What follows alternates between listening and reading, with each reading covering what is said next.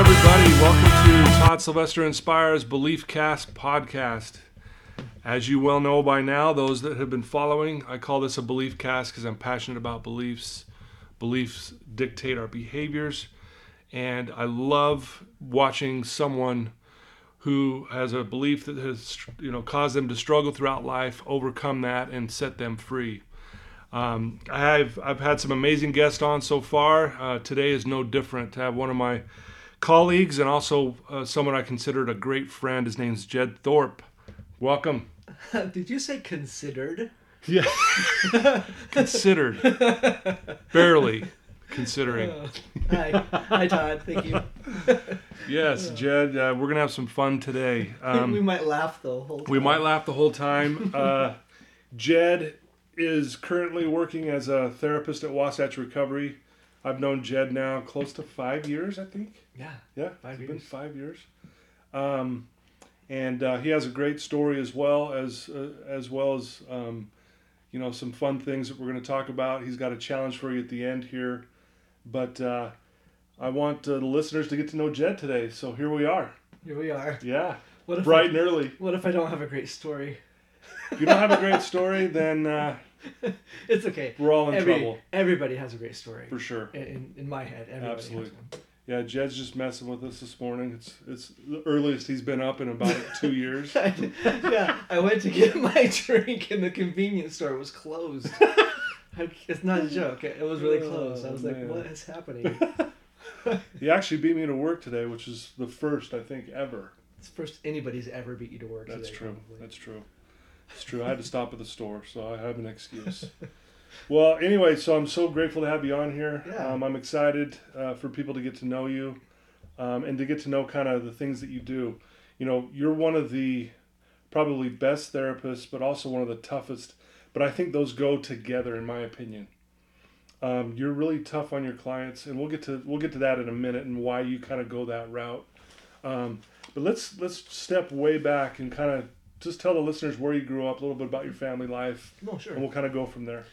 I was born in San Diego. My wife would be mad if she thought I was claiming San Diego. And here's why. Because after I was born in San Diego, I left very quickly thereafter, lived in, Texas for a while. And then my mom and dad moved back.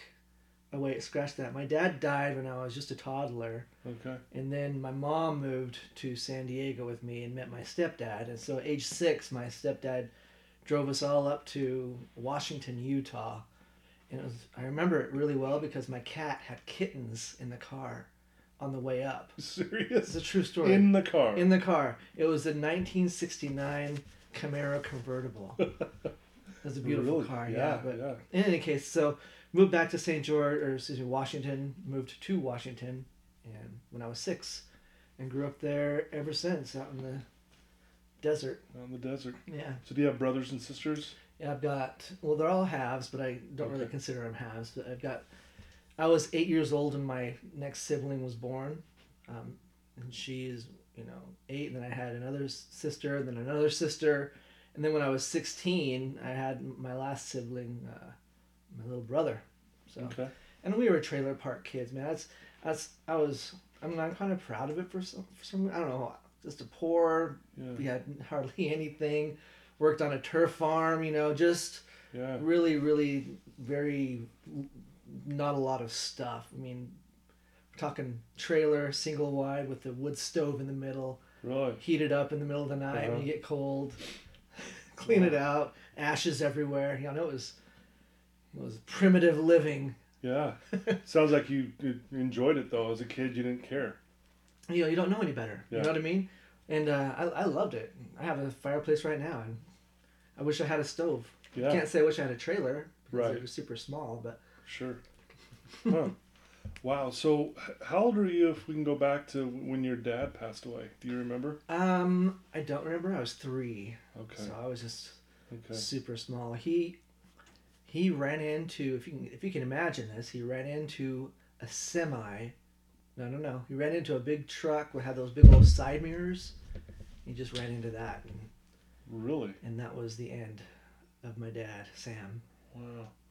Do you recall at all, even years later, family being sad about it, or like it was kind of a dark time, or is you guys just kind of just didn't skip a beat kind of thing? No recollection at all. Okay. And no one really tells me how I reacted to that. Afterwards, my mom moved in with her parents in Galveston, Texas. I believe we stayed there for a while. So it was all kind of hush hush. No one really talked about what was going on or anything like that. Gotcha. There, later on in life, I found out that through my grandma that my dad and mom were having troubles and struggles and talking about divorce, but nothing was ever, I really didn't care. All I wanted to know was stories about my dad, because I look just like him, so just kind of cool. Yeah, very cool. How did you get along well with your stepdad? Did you just consider him your dad because you're so young? I did. I did consider him my dad. However, he was only 21 when he married my mom, so he had a pretty big task at that age. So I did never really connect with my stepdad. I called him dad. Still do call him dad. So we never really connected. At the age of 16, I had that really I'm gonna be independent and fight my dad feeling kind of going on. And at the age of 17, I left. So I left really young.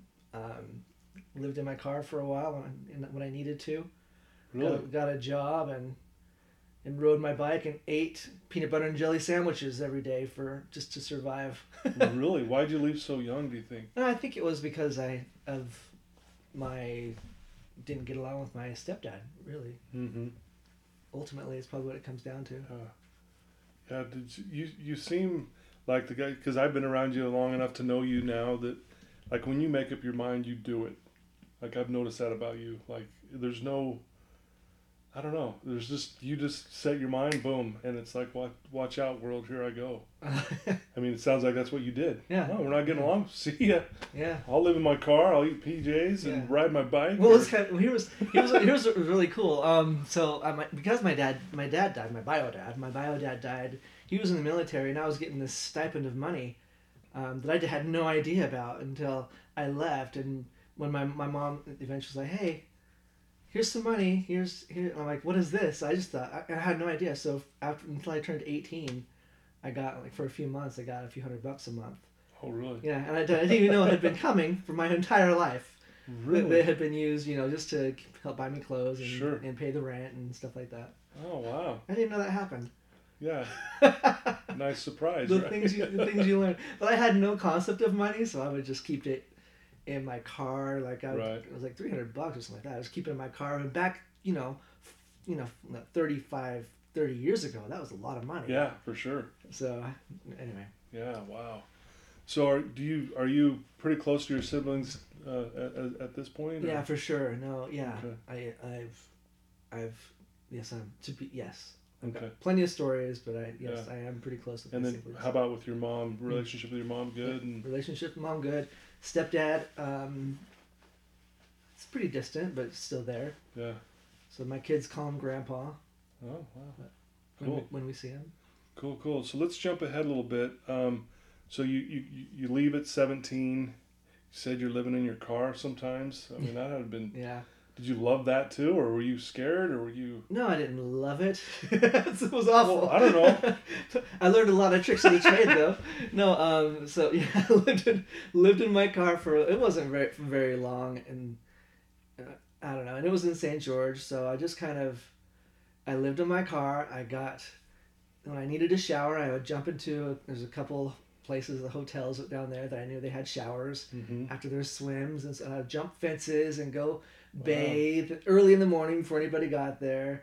Wow. And to eat, I think is it 7 years, and you can tell about a crime and you can't get in trouble for it anymore? I think so, yeah. So I would go and I would steal food from grocery stores, and wow. I really had this whole elaborate kind of system that I used to survive, and I was still going to high school at the time. Jeez, wow. And eventually, I know. And eventually, I started rooming with some dudes from California that was happening to live there, and I rented a trailer out in Hurricane or something like that, and so yeah, Really? It was a Yeah. fun time. This Good is living. news to me. I never knew that about you. Yeah, I there's never knew. a lot you don't know about me. Well, it's all on the table today. Here we go. I'm just gonna lay it all out. Lay it all out. So, so as you go along, let's think back to your childhood just a little bit. You know, high school time, maybe even junior high time. You know, obviously we're talking about beliefs and kind of how they dictate our behaviors. What were some of the beliefs you had as a young kid that were forming that you know now, obviously looking back, that were holding you back? Oh, sure. I know one I had that kind of stands out. Do you ever watch Saved by the Bell? Mm-hmm.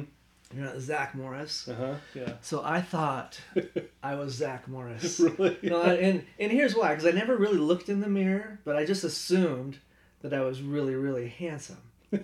You know, like, Right. so I had that confidence that Yeah. like, Mm-hmm. and I had girlfriends and everything else until one day I was working. I'll never forget it. I was working at McDonald's, and one of my friends, his name was Jades. I ran with Jades. That was his nickname. It wasn't his real name. I don't even know his real name. There's a guy named Gypsy. I never knew his real name either, and an old high school friend. Not friends with him anymore, but his name is James. Anyway, sitting there flipping eggs or something for their morning rush, and Uh-huh. I was being kind of a jerk, and I think I was making fun of somebody that I knew that didn't have a chin, like, and I was like, no, I'm making fun of this guy, and Jays looks over at me and goes, "Careful, Jed, you don't have that much of a chin either," right? So for the first time in my life, someone had like criticized how I looked, and I had no idea, and I'm like, oh, I don't have much of a chin. So I had that, all of a sudden there's that belief system that was laid down before me. Yeah. You know, and I don't believe it anymore, but at the time I was like, I kind of do believe it. I don't have a strong super jaw like Superman, but in any case, at that point it just kind of devastated me. And then I'm like, holy cow, I have a big forehead too. So all of a sudden I start realizing or having my own belief systems about what I look like. You know, I would literally walk around school. I don't know if I told you this, but I would walk around school because I thought I had a high forehead. And I would just lift up my eyebrows really high. It probably looked like I was tweaking all the time. Like, because in my head, it made my forehead grow low. And then, or get lower. Wow. Isn't that crazy? So then my confidence shattered from that point. You know, I wasn't as confident around women. I wasn't as confident around anybody. But as long as I would keep my head up, my forehead up, had a bunch of wrinkles in my forehead. You thought that would make you look better. I thought that would make me look better. Isn't that crazy? Wow. Just crazy. Wow. How old were you when this? 16. 16. 16. Yeah. That's when I first started working. Yeah. Well, a real job. I mean, I was working at the farm forever, but... Wow. Yeah. It's interesting that it's amazing you still remember that, obviously. I know. Right? Because it was such a thing to you. Yeah, well, it was a big deal. It was a belief system that was laid down, Mm-hmm. and like a dum-dum, I just picked it up. Yeah. And I carried it on my back, and I personalized it. It became my identity, and all sorts of unhealthy things came from it. So really, you know, if I could go back, I would change that. Right. Like, I don't know what you're talking about, dude. Who cares? Yeah, who cares? Yeah. But before that, you thought you looked like, you know, Mr. Handsome walking I was like, around. I probably thought I had blonde hair, you know, and I don't. You know, if you can see me, I have very, very dark hair, but you know, blonde hair, and you know. Right. So, any other beliefs back then that formed? Was it that the one that stands out the most to you? I had a lot of really silly beliefs.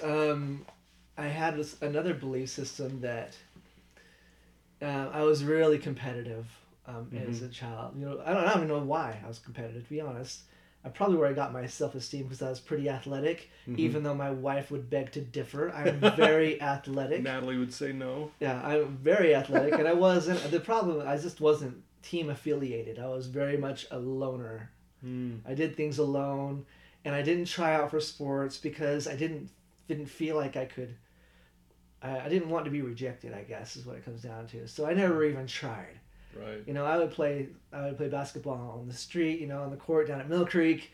You know, and I'd be like, "Hey, are you on the team? Or you should be on the team." Like, I'm not on the team, but I don't know. Right. I never even tried out for the team. Yeah. I just played street ball for years and years. But in any case, but to answer your question. I had this belief where, like, I would say to myself, like, if I can make this shot, this girl's gonna like me. You know, so it was really, I had really weird, like, or if I could make this goal, then something good's gonna happen for me. Yeah. You know, I had these just really, and I don't know where that comes from. Well, you know, it's funny. I would do that too when I would be out playing basketball. If I can hit 10 in a row, I'll be a millionaire. I know. Right? I don't know where that comes from. Yeah, I don't know. It's the craziest belief system. It's kind of like the lucky rabbit's foot. If I rub this rabbit's foot, I'm going to get some good luck today. Yeah, but this one's even better because it has to do with our skill level. Right. And, you know, if I could, and then I could really beat on myself if I didn't make it, or if I didn't, I'm like, see, I knew it. It was my fault. Done. I would just flog myself. Yeah. You know, for not being good enough, or wow. Just crazy stuff like that. Yeah, and religion I was really big into religion, like, and I don't know where that came from. My parents didn't really go to church that much, like the LDS church, never really went there, and they never really got rooted into it. It seems like that, but me, I'm like, let's go to church, do, and I have no idea where that came from either. Just that is interesting. Yeah, even when I like moved out, still tried to go to church. Really? Yeah, and it was, what was it? I was 20 years old, and I said, I'm gonna go on a mission. And my mom's like, why? I'll never forget it. Why? Why would you do that? Why would you do something like that? I don't know. I just did. Let's see. That's what I know of you. It's like you just you come up with a thought or an idea in your head, you go for it. It doesn't matter what other people think. Yeah. That's what I love about you too, is that you don't care what other people think. Yeah. I mean, obviously when we're kids, someone says a mean comment, hey, you don't have a chin either, kind of thing. Yeah. As kids, we don't know how to process that so much. We personalize it, but it's almost now you're the exact opposite of that. It seems like it's taken me a lot of years to get to that point. Yeah. But no, it's the healthiest thing possible, I think. And you can just live for you. Yeah. Not need other people to be happy or fill your cup in any way. It's a beautiful freedom. Well, that's the part I want to kind of get into next, is like, how did that happen? How did the shift happen in you? And can you remember, was it a particular moment or an experience you had, or was it gradual over time? Because, you know, people who know you personally now would say you have a very powerful belief system about yourself and the world. Well, I don't know, Todd. That's a good question. I think that it probably happened over time, but I've always been accused of being, and I never saw it. I mean, if you would know really who I was, you would probably think, oh, he's an honest, good, nice guy. But I think just by appearance-wise, I was labeled cocky a lot and a jerk a lot. And I don't even know why. I mean, but I think that was a confidence thing that I not necessarily had, but pretended to have as a youngin'. Right. You know, overly confident, which was really masking some serious feelings of incompetency. Yeah. So as I've grown up and learned about, you know, belief systems and just lived life, I think that feeling of inadequacy has rolled into complete adequacy, if that makes sense. Sure. So, and a lot of that, I mean, you know, some of the struggles I've been through last year alone. Oh yeah. That have helped my confidence boost, just not even boost, but just help my confidence cement into who I am today. And I think that's to answer your question. I think that probably was a growing tree, a confidence tree that just was growing. Yeah. At times it wasn't very strong. At times someone tried to chop that tree down, and it kept growing after that, and it might have gotten chopped down a few times. My confidence might not have been where I wanted it to be, but eventually, through life experiences, and learning lessons and mountains to climb, here I am feeling pretty confident and pretty good about where I'm at. Yeah, I love that, Jed. And one of the things, I know you tout this a lot with your clients and with people you hang out with, is that life happens for you. Talk about that for a minute. Like you say that a lot. I do say that a lot. And I know you believe it, obviously. Why? What? Explain to our listeners what that means. Here's what that means, and there's a I think people get tripped up on that because it's so closely related to the sentence that not everybody, but a lot of people say that that life happens for a reason, you know? That happened for a reason. And I don't believe that. I think that shitty things happen, Mm-hmm. you know? People get molested at a young age, they get raped, they lose family members, you know? They have a lot of tragedy happens. I don't think that happens for a reason. But here's the caveat. I believe that you grow from it, if that Yeah. makes sense. Yeah. You grow from it. Every little experience that hammers on you, Mm-hmm. that blows you down, that knocks you down, you know, when you get up, even if you don't get up, you're still growing from it. Eventually, you will grow. You will get up, and it'll be because of what happened to you. You'll be a stronger person.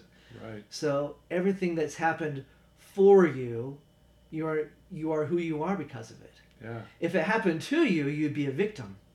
You know what I Gotcha. mean? Right. So, you know, oh my gosh, this happened to me and that happened to me, and sometimes I catch myself saying that happened to me, and I have to catch it and reframe it, know that happened for me, so I can stay out of that victim thinking, that victim error. Right. And because it's a complete shift in how you feel. If you're a victim, you're feeling pretty bad. Yeah. Oh, You're yeah. feeling negative, you're feeling anxious, you're feeling sad. You know, if this happened for me, then that's pretty awesome. Yeah. You know, I'm no longer a victim. I may have been victimized, you know, by somebody at some past point in my life, but I'm not a victim. Right. So, No, that's powerful. yeah. So powerful, and I couldn't agree more. And but I love the way you kind of carry yourself. Been around you for 5 years now. Not only as when we just kind of have fun and screw around, just the way you carry yourself that way. You're fun. You're goofy. I am You say goofy. some funny stuff, dude.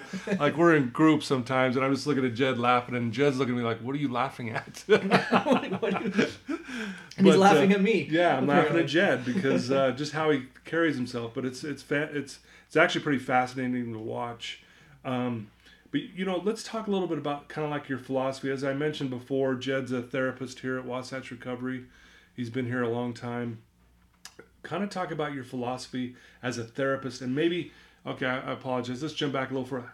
What made you decide to want to be a therapist? And then let's talk about your therapeutic process. Oh, I do know exactly when that happened. Okay, cool. So I left on my mission late because I got into a motorcycle accident when I was That's right. 19, Yeah. right?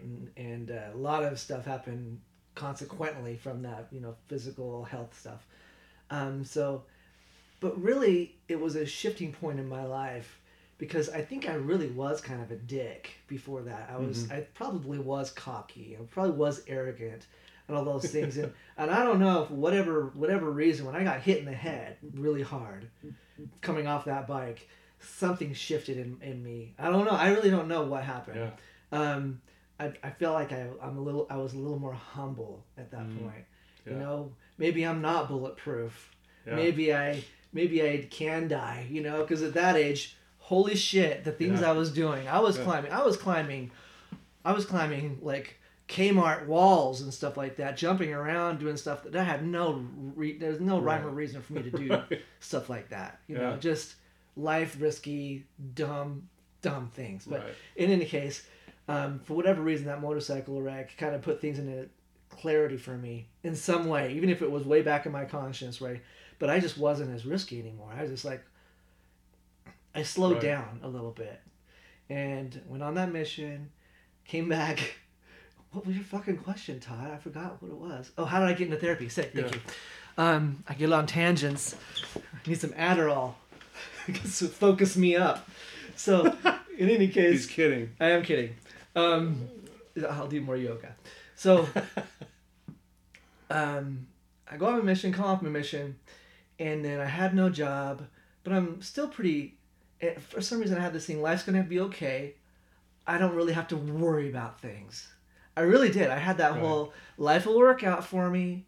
I don't, and to the point, Todd, where I didn't go to college until I was way pretty much 24, so I Right. even had the concept of going to college. So before that, I would do these kind of random jobs. Well, one of the jobs was wilderness therapy. One of my best buddies, John, who I hope listens to this, soul brother, right? We're Yeah. talking when I was a little kid, we hung out. But in any case, he had this gig where he would go to wilderness therapy. Like he was one of the counselors. He'd walk around with these kids for a week at a time. Mm. So he got me onto that, and there we are walking around in the mountains. Beautiful Right. scenery, working with all these punk ass kids from California mainly. Yeah. Have no gratitude, no like, just Yeah. everything's been given to them. Had no appreciation for anything. So I'm out there with these guys, and which is great. I'm having Yeah. a good time. Right. I shaved my head at that point. Going back to my Native American roots. My mom said I looked like an alien when I did that. By the way.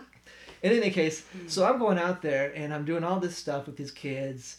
Beautiful things. Nature is so healing in my mind. Right, sure. It's one of the greatest therapists there are. Yeah. Is just being out in the woods and nature and the For mountains. sure. So, Yeah.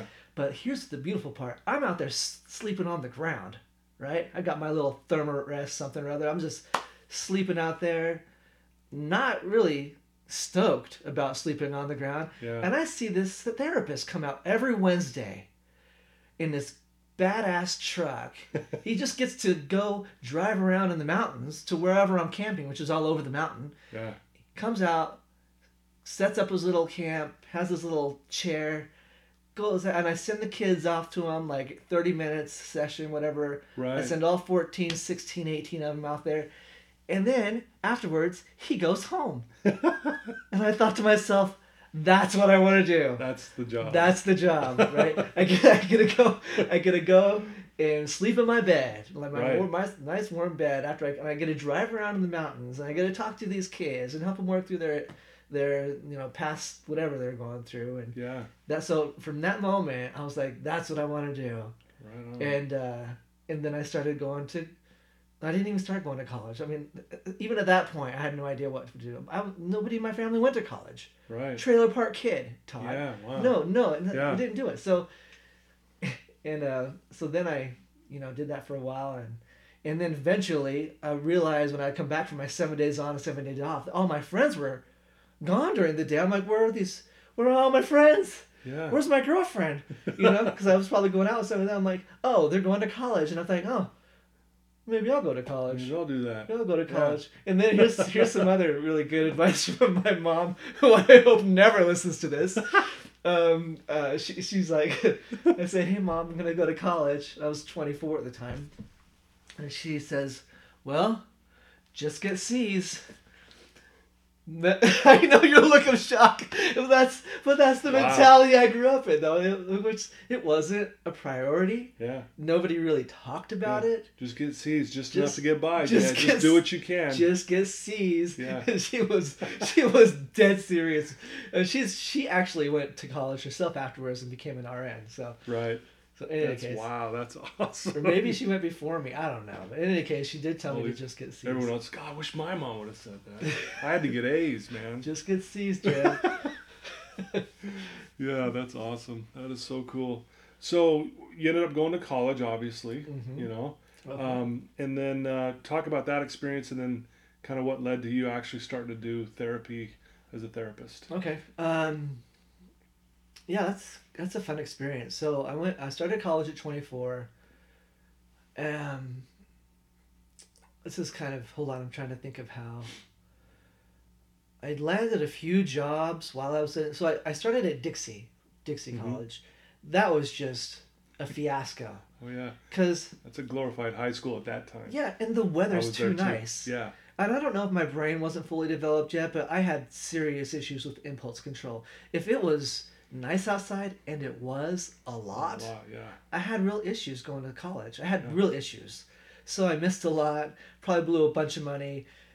However, I did in this, I'm going to tell you things I just don't tell people. This is really going to, if the clients hear about this, I'm in big trouble. My street cred is going to go way down. But I would sing in a choir, right? And I was good. So, and then, but I had some friends that I was singing with in this choir. It's really pretty embarrassing, but it was like a churchy kind of choir. But in any case, they were leaving and they were going to go to UVU. Well, it was UVSC at the time. Okay. So I'm like, well, I'm gonna go to UVSC, so I keep seeing with these people, and okay, so there I go, and that's the reason why I moved up north, got my bags together, Right. got my little Honda Civic, drove up there. I didn't have a place to stay. I did things so impulsively. This is what I'm gonna do. That's my point. Off I go. I see this all the time in you. See, Yeah, I'm you off. you say you call it, you're gonna give direction, you have drive, you have thing. I call it dumb impulsivity because I had no prior planning. Just off I go Right. up there, and I think I lived with like one of the people in the choir. I just knocked on their door. Hey, here I am. Like, oh, holy shit, there's Yeah. Jed. I guess we'll keep him up here for a couple you sleep nights. on the And floor here if you'd exactly, like. just ridiculous stuff like Wow. that. But in my head, that was normal. Right. In my head, that was normal. Yeah. Just doing that stuff, living Mm-hmm. just super spontaneously, that was normal. So I go to college. I end up working in these youth facilities, really. Mm-hmm. Heritage schools down in Provo. I worked there for a while. Nobody there listening will remember because it was Right. so long ago. So I did all that. I got a real good baseline for psychology and therapy and what it looked like and the types of people that did therapy. I had a real good awareness and education, really. Yeah. So then I did a boys ranch. I worked down in Mona for a while, just with a bunch of real delinquent kids. Yeah. So I worked with them, and I just kind of bounced around from facility to facility as I got my degree, as I was working. Mm-hmm. I worked all through college. But then I got I met my wife, and then I realized, holy shit, I can't make anything at all on a bachelor's degree in psychology. You can't make any money. Mm-hmm. So I completely abandoned the field altogether and went into business. Moved out to San Diego, became a recruiter Yeah, that's right. for a number of years. Was very successful at it. Made a whole bunch of money. Bought a house. Bought all this stuff.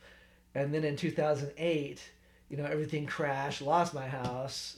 Lost the job. Lost everything, monetarily. You Right. know. And then I thought to myself, my wife and I were talking, and she's like, "Well, you got to do something." Yeah. I think I was working part-time at some place. She was a Yeah. nurse by that time, so she was really holding it with the family financially. And I said, well, the only thing that really interests me, I mean, some people have this, for me, it was people. People interest me, which is a real bitch, because the only thing that interests me is people. And see these doctors, you see these like specialists. Oh, I just love the eyes. I love what Yeah. makes eyes work, so they become Yeah. optometrists. Doctors, I love anatomy. I couldn't get enough of it in high school. Anything like that. I have all these. Everybody has all these passions and drives and just sincere like, oh my gosh, that is just fascinating to me. I had none of that. None. Right. It was just I didn't know. I didn't Yeah. know nothing sincerely interested me. No, it was like I was a like very level interest wise. Right. I was semi interested in a lot of things, but nothing was really like Stood out. stood out, right? Gotcha. So unless it was people, and even people was like, that's Yeah. even that's not like super fascinating to me, but it's more interesting than anything else I've come across. Right. If that makes any sense. Right. So at age like 36, right, I decided I'm gonna go back to college or get my master's degree in counseling. Wow. So I did. I did that. And here you are. Yeah, and Here I you are. Wow. Yeah. What a story, man. 10 years later. 10 years later. Well, so now, as I've said a few times already, you're a therapist at Wasatch Recovery. Talk about that experience a little bit, and then just kind of, the philosophy that you kind of do with your clients and with groups and things like that. And I've seen it more over the years too. I've seen you develop. Yeah. From the first time I saw you to now, it's remarkable the change. Yeah, you'd have to because you were Wow. there. I was there. I got to see it. You started a month before me? 2 months before me? Yeah, it was like a month before you, I think. February, you started March. Yeah, good stuff. Yeah. So let's talk about that for a minute. Well, here's the thing. In school, they don't really, they try, they do their best to kind of give you an idea of what therapy is going to be like, Mm-hmm. but until you start doing it, you really don't have an idea. So, and I really feel bad for all those people going through years worth of master's programs in any field, and then afterwards going into the program being like, boy, I made a huge mistake. You know what I mean? Because that could have very easily happened to me. I go through this education, and remember, therapists. You know, my teachers, all my instructors, professors, they used a real Rogerian kind of humanistic, existential, really a not confrontive, model of teaching. Right. You know, one of the things: don't ever ask why. Because if you ask why, then you're judging them, and they'll feel it, and they'll shut down. So this is how I learned in college, in my master's program, how to teach, or how to do therapy. And so when I came to Wasatch, right, my first real gig, and I gotta give my little props to the Steinman Institute. They actually are the ones that gave me a place to do all my hours, my internship, practicum stuff. And so I learned a lot there, but I had no tutelage there. I was the only therapist there, right? So I had no one to bounce anything off of. I was just going in there and just talking to people, which ended up helping quite a few, miraculously. I don't even know what happened, but anyway, so that helped. But then I got here into a setting where it's a treatment center. I'm working with other therapists, and I'm seeing real group therapy. I had done group therapy prior to this, but again, I'm just out of college prior to this. No other people to see or to learn from or to even see how it's done. Right. But now I'm in a place where I'm really I'm in it. I'm really in it. Right. Like, this is no joke. I'm hearing some crazy stories. I'm doing all this stuff. Right. So, and my mentor, I call him the Don, Gary. Yeah. And I worked with Julie back then. Mm-hmm. I would go there and I would just sit there and listen to them. And I'm sure I probably turned pale at times from the things that I was hearing coming out of their mouths. I was just probably in shock and awe. Yeah, and I'm pretty sure for the first 6 months, I didn't say shit. I was just looking. I was just watching. I was observing. I was wondering, I don't know if I should be doing this. I come out of that like, I don't know if this is the right thing for me to do. This is super confrontational, right? And remember, I'm a very non-confrontive kind of person. That's why I chose therapy in the first place, because I just want to help people, and listen to them. But these people, my therapists that are more experienced and leading the groups, they're not just listening. They're confronting ideas. They're confronting belief systems. I heard Julie at one point. I'll never forget it. And this guy's talking, and she cuts him off. She's like, she just goes through the thinking errors. You're minimizing, you're justifying, you're rationalizing, you're thinking you're unique. She cut that guy off to tell him this stuff. And it was in your face. Yeah. And I was like, whoa, what did I step into? Right?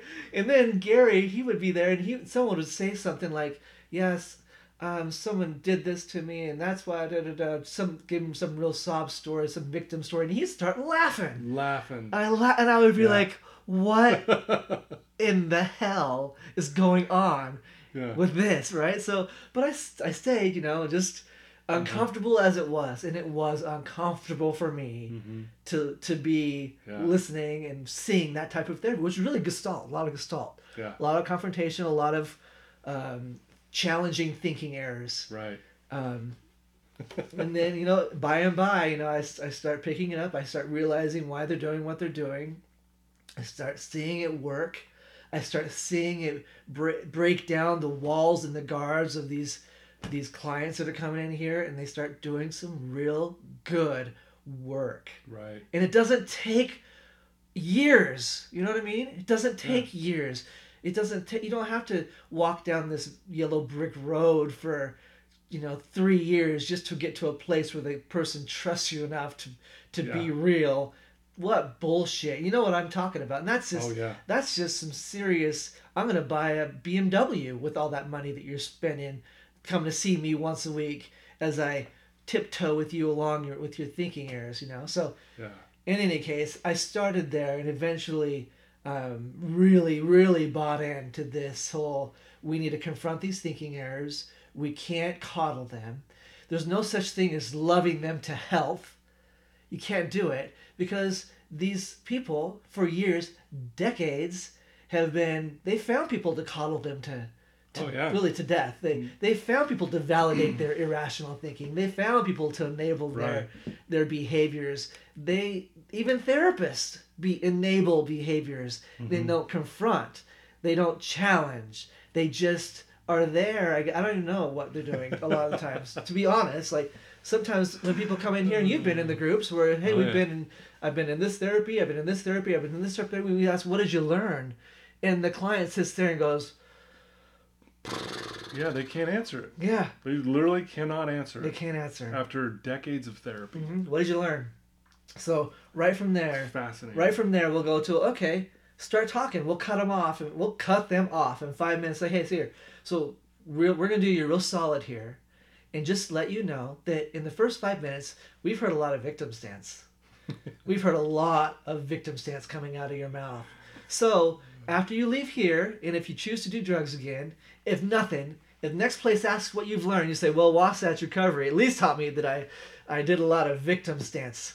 You know, a lot of victimized thinking errors going on where I think, poor me, instead of this life happened for me. Right. For me. There's a difference between poor me, and for me. Yeah.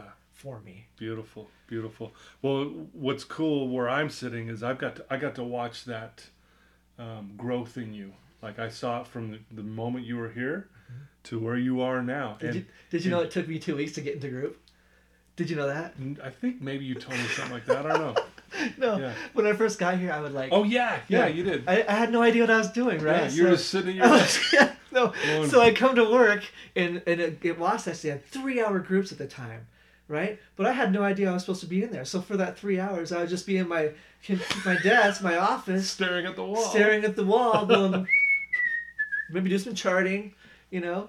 And Dave, the clinical director, brings me in. How you doing? I'm like, well, it's a little boring at times. He's like, whoa, boring. What do you mean? I'm like, well, there's 3 hours of the day where I'm not doing anything. And he's like, hold on, you're not doing the groups? I'm like, no. He's like, he just looked at me. He's like, go to groups. And then he turned his chair around and started working. Like, okay, I got the message. Yeah. So sorry to interrupt. No, it's good. No, it's you know, and you have bought into that philosophy, and you're really good at it. And I'm not saying this because you're sitting in front of me, but you know this. I'm real with you as well. Like, you're really good at the way you run group. I mean, you're probably one of the best I've seen. I've been around Gary and Julie and Dave and Wendy, and all of you are amazing. And you're right there up there with these guys. Like, I'd put you up there, just meaning the way how effective you are with the clients. You get right to it. You cut them off. They learn more in 1 hour with you than they did, 30 days at some other treatment center. That's nice. I'm being dead serious. And it's I wish the listeners could actually come into group and watch this in action, because it's fascinating, powerful, in your face, but yet real work happens. Yeah. And that's what I see you doing. It's really cool. Well, and that's cool to hear you say, and you've said that before, and I've had a hard time believing it because I come from a place where I didn't know anything about this style, and so, but it's really nice of you. Thank you. Yeah, it's fun to watch. Well, if you could, I know how you live your life, and you wouldn't change anything because you love everything and even the hard times. But if you could go back to maybe your high school self or junior high self, what advice would you give yourself that would maybe you wish you would have known back then? Sure, and I've got a good answer that I've thought about what I would do differently. I guess that's what you're asking. Yeah. So for whatever reason, Todd, when I was in high school, I really, really got a lot of validation in women. Well, girls at the time, I just always had a girlfriend. Mm-hmm. I always had someone, to validate me, and because it's somewhere along the lines, I really believed that I was not good enough. I was broken somehow. I didn't meet qualifications of life or whatever, and girls gave me that sense of I'm okay. Mm-hmm. So I had a really good, solid group of guy friends that I completely ditched to be with girls. You know, I had long-term girlfriends. Yeah. You know, a whole year, maybe longer, blah, blah, blah, girlfriends this, girls that.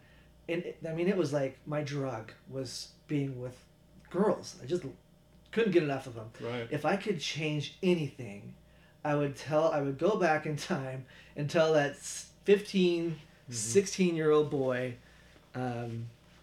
first I'd tell him, hey, you're pretty awesome. Everything is going to be just fine. This is all exactly happening how it's supposed to happen. But, Jed, you need to spend less time with these girls. Right. Spend time with girls later. You know, you'll have your whole life.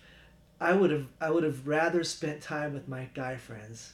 Yeah. Right? Like Mike, I had Will, I had Right. the other Mike, I had the other Mike. I had a lot of Mikes in my school, but you know, I would have wished that I would have, you know, spent time forming that bond and having fun, because you know I hear stories that they did together and they did this and this, went on trips, this and that, and I'm like, oh, I was there. What was I doing? I was with a girl, doing something Right. dumb, probably. Right. You know, so I wish I would have, and it would have really helped me grow into myself a little quicker, I think. Sure. Rather than pretend to be the guy that I thought that this girl wanted. Gotcha. You know what I mean? Yeah. So, which goes, I mean, just be who you are. And also, spidey sense, intuition. I call intuition spidey sense. Yeah. Sure. Because I'm a little bit of a comic book dork. So, go with your gut. Yeah. Go with your gut. Go with your gut. Wow. And do hard things. Mm-hmm. Do things that are uncomfortable for you. Yeah. Just do I love it. that. Yeah. I love that.